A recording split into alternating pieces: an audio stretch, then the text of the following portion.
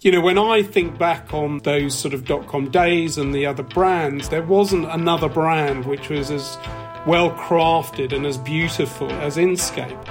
This week, part 2 of a look back at Inkscape. This revealing reminiscence features Dave and Dharm, of course, Jeff Scott, who was the CMO of Inkscape, and Paul Loberman, who was a senior manager. Together, they'll examine the legacy 20 years on, here on Dave and Dharm Demystify. From the studios of Contrarian New Media in the UK and US comes the Dave and Dharm Demystify show. Dave, Dharm, Dave, Dave, Dave, Dave, Dave, Dharm, Dharm, Dharm, Dharm. The Dave and Dharm Demystify show, making sense of the world of fintech and digital finance. Sit back and listen as the two Ds take a subject and chat it through to make it clearer and easier to understand. And now, here are your hosts, Dave Wallace and Dharm Mistry. Demystify. Looking back on Inkscape and talking about some of the lessons that were learned and some of the application of those lessons today.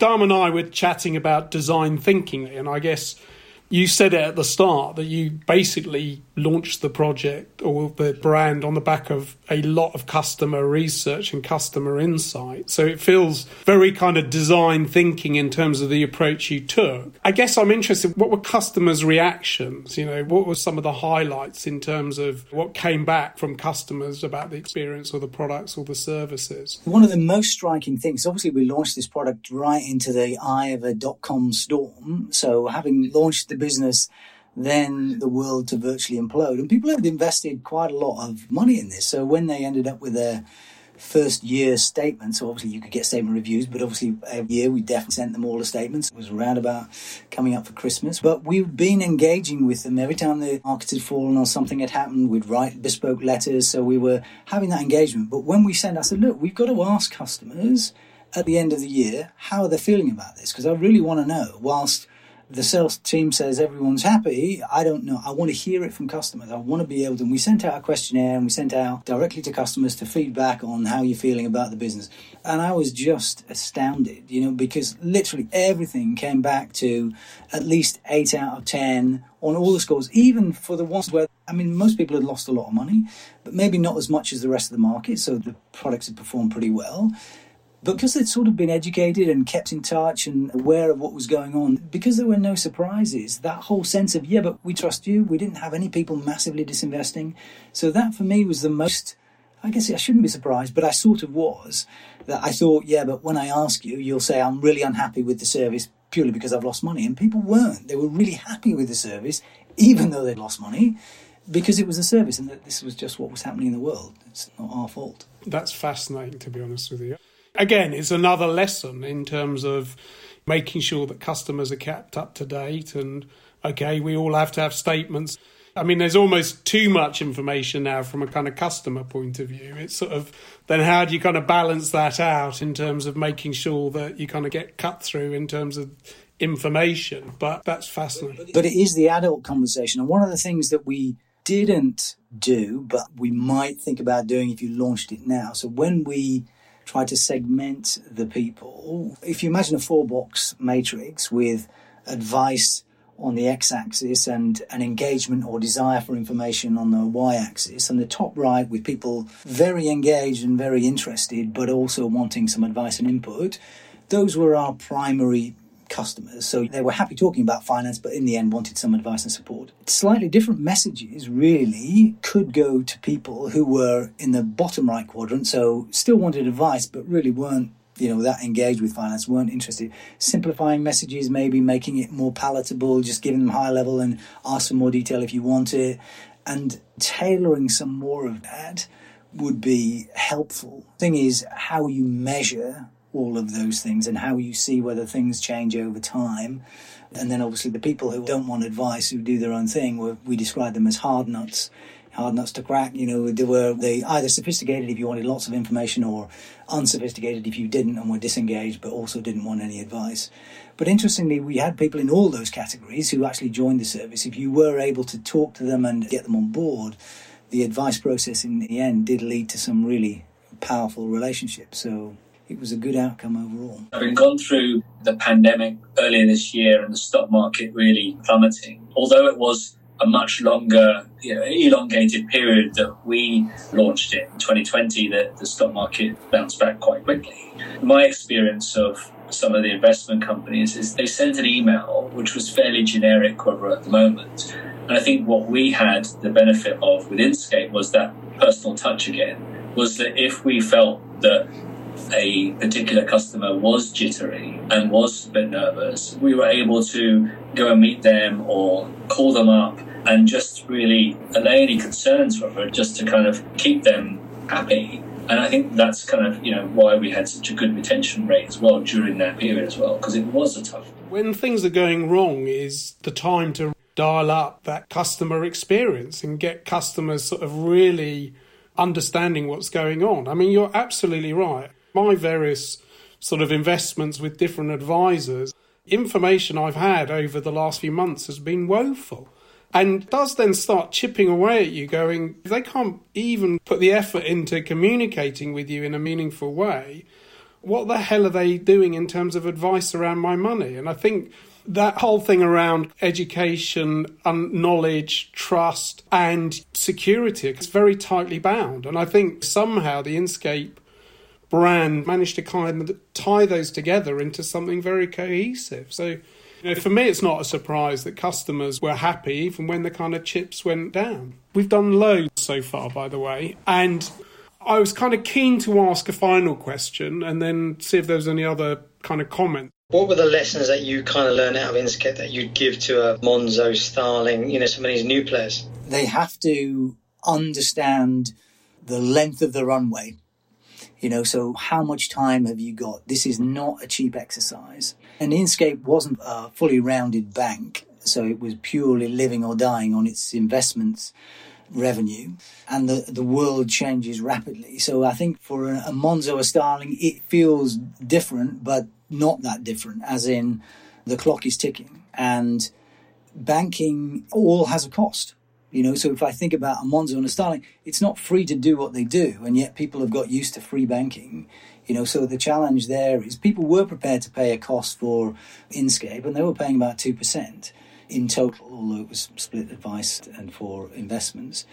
I think the real challenge for the new players is the pricing is only going one way, and yet education of customers is that everything has a cost. I think people are forgetting that. And everyone loves a free lunch, and I have a Monzo account, and I'm sure all of my kids have a Monzo account, and they all think it's wonderful. But if the business doesn't make any money, it hasn't got a future. So celebrate not raising cash, but creating wealth. So I've seen the stuff that Revolut is doing now is actually saying, no, this year, and Starling this year have come out and said they want to break even in 2020. But it's going to look and feel very different. I think for them, what they have to think about is, why do people use you? So what we thought about for Inscape, it was that whole point of difference of being, this is internet, telephone and people relationship. It's value and trust. It's access to things you wouldn't get access to, institutional investments for local people, democratizing wealth. It felt very different. If I go to Monzo, the only thing that's different is I can aggregate my account and see how much I've spent in McDonald's this month. It's free and it's great and it's a front-end application. It works beautifully, but it's not going to be there in 2 years' time if it doesn't make any money. And do I really trust them? Do I really, really trust them? So if I was an N26 customer, I'd go, wait a minute, I've just come to you and now you've closed up shop and gone back to Germany. Well, wait a minute, I just said this was fantastic. Of course it was fantastic because it was free and it was brilliant, but it was never making any money. So what is your point of difference? And so if you could do things which were lifestyle oriented, if you could launch insurance products which could insure me by the hour. I've seen some new creations from different banks and institutions who've come up with this. So what is your point of difference? If it's just cheaper and more beautiful but doesn't make any money. It's easy to get sucked into the kind of investors' honeypot when things are going well, when customer growth is strong, etc. But at some point the tide turns and everyone's eyes goes to profitability. The culture has been very strong at Monzo. That's kept it going really well. The customer kind of back behind the bank has been very good. But I don't know how long that lasts as soon as there's bad news on the horizon. Yeah, Amazon took years before they actually made a profit.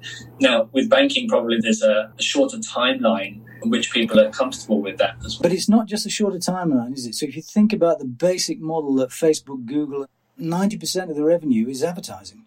That was always the case, and how you're using my data and selling it off, but let's just hold that thought. But basically it's advertising. Same with Facebook. So if you've got scale, that's great. So you can tweak scale. Now, if Monzo have scale, the sad thing is scale doesn't bring extra revenue. Scale brings extra cost.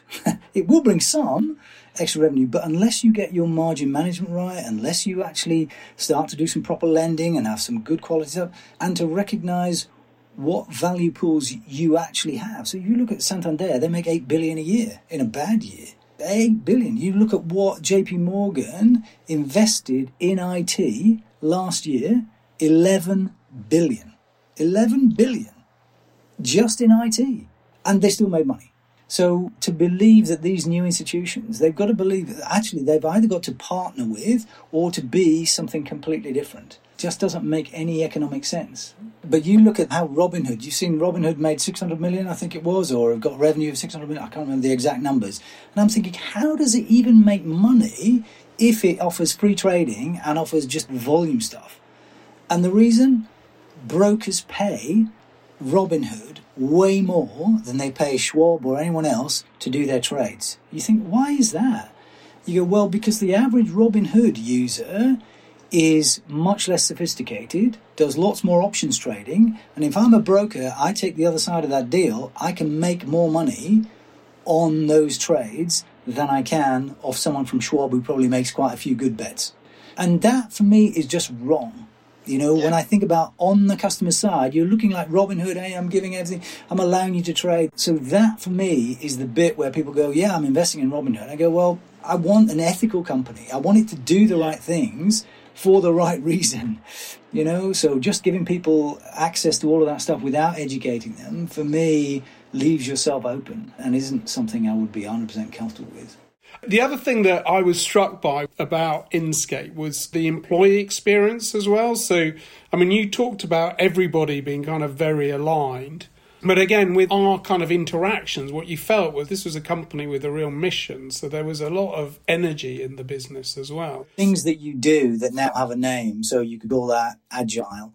And when you think about, how Google operates, where there might be a problem, but everyone's vested in trying to fix it. So no one has a specific role. Yeah, you've got a job, but the stuff that needs to be done, you just pick it up and do it. And if you're the guy that can do it, then do it. And if you stay late and you sort it out, then expect to be thanked. But actually, that's just what we do here. So that intensity, that desire for wanting it to succeed and knowing it was tough, galvanized everyone. So people did work late and long hours, but because it felt like a family and it felt like you were doing it for a common purpose, it never felt like that. It never felt like ridiculously hard work. No one had to say, where are you going? It's a clear sort of common set of values. Most of you came from Ambinational, right? But here you are in a brand new organisation and the culture is totally different. That's a neat trick, and surely that would have been beneficial to the main group. How come it didn't go back into the group like that? Because when you have a team of 100 people, it is so much easier to be, how do we make decisions around here? Just the people who can make the decisions on the business were sat in the same room. And it is the real challenge to be able to convert that into an organisation which, if we're fair, is very much more bounded by risk and lots of people with a vested interest in keeping the status quo, because actually that's how they keep their jobs safe. We knew if we didn't succeed, a bit like lots of startups, all the startups you'll see today, if it doesn't work, we haven't got a job. So we're going to try and make this work because A, we believe it, and B, we believe everyone around here has got the same understanding and set of desires to want to make this work. And some of the things we shortcutted, we did things that were, in hindsight, maybe, a little on the edge. But actually, at the end of the day, we're doing all the things for the right reason. then sometimes they're not the right things, but they're for the right reason. And I think that mentality, and it's a thing that Paul talked about with the hiring the right people. What I really want is people with integrity, with that drive and that passion, and that knowing that they will do the right things, even if they're not necessarily going to be hugely successful. They're doing things for the right reason. Brilliant. Thank you so much for joining us today. It's been really, really interesting. Great to chat, and thanks for listening. Thank you for tuning in to Dave and Dharm Demystify. We hope you join us next time and check back in the weeks ahead as we build our podcast vault on SoundCloud. Be sure to connect with Dave Wallace and Dharmish Mystery on LinkedIn. And until next time, ciao and have a marvellous week.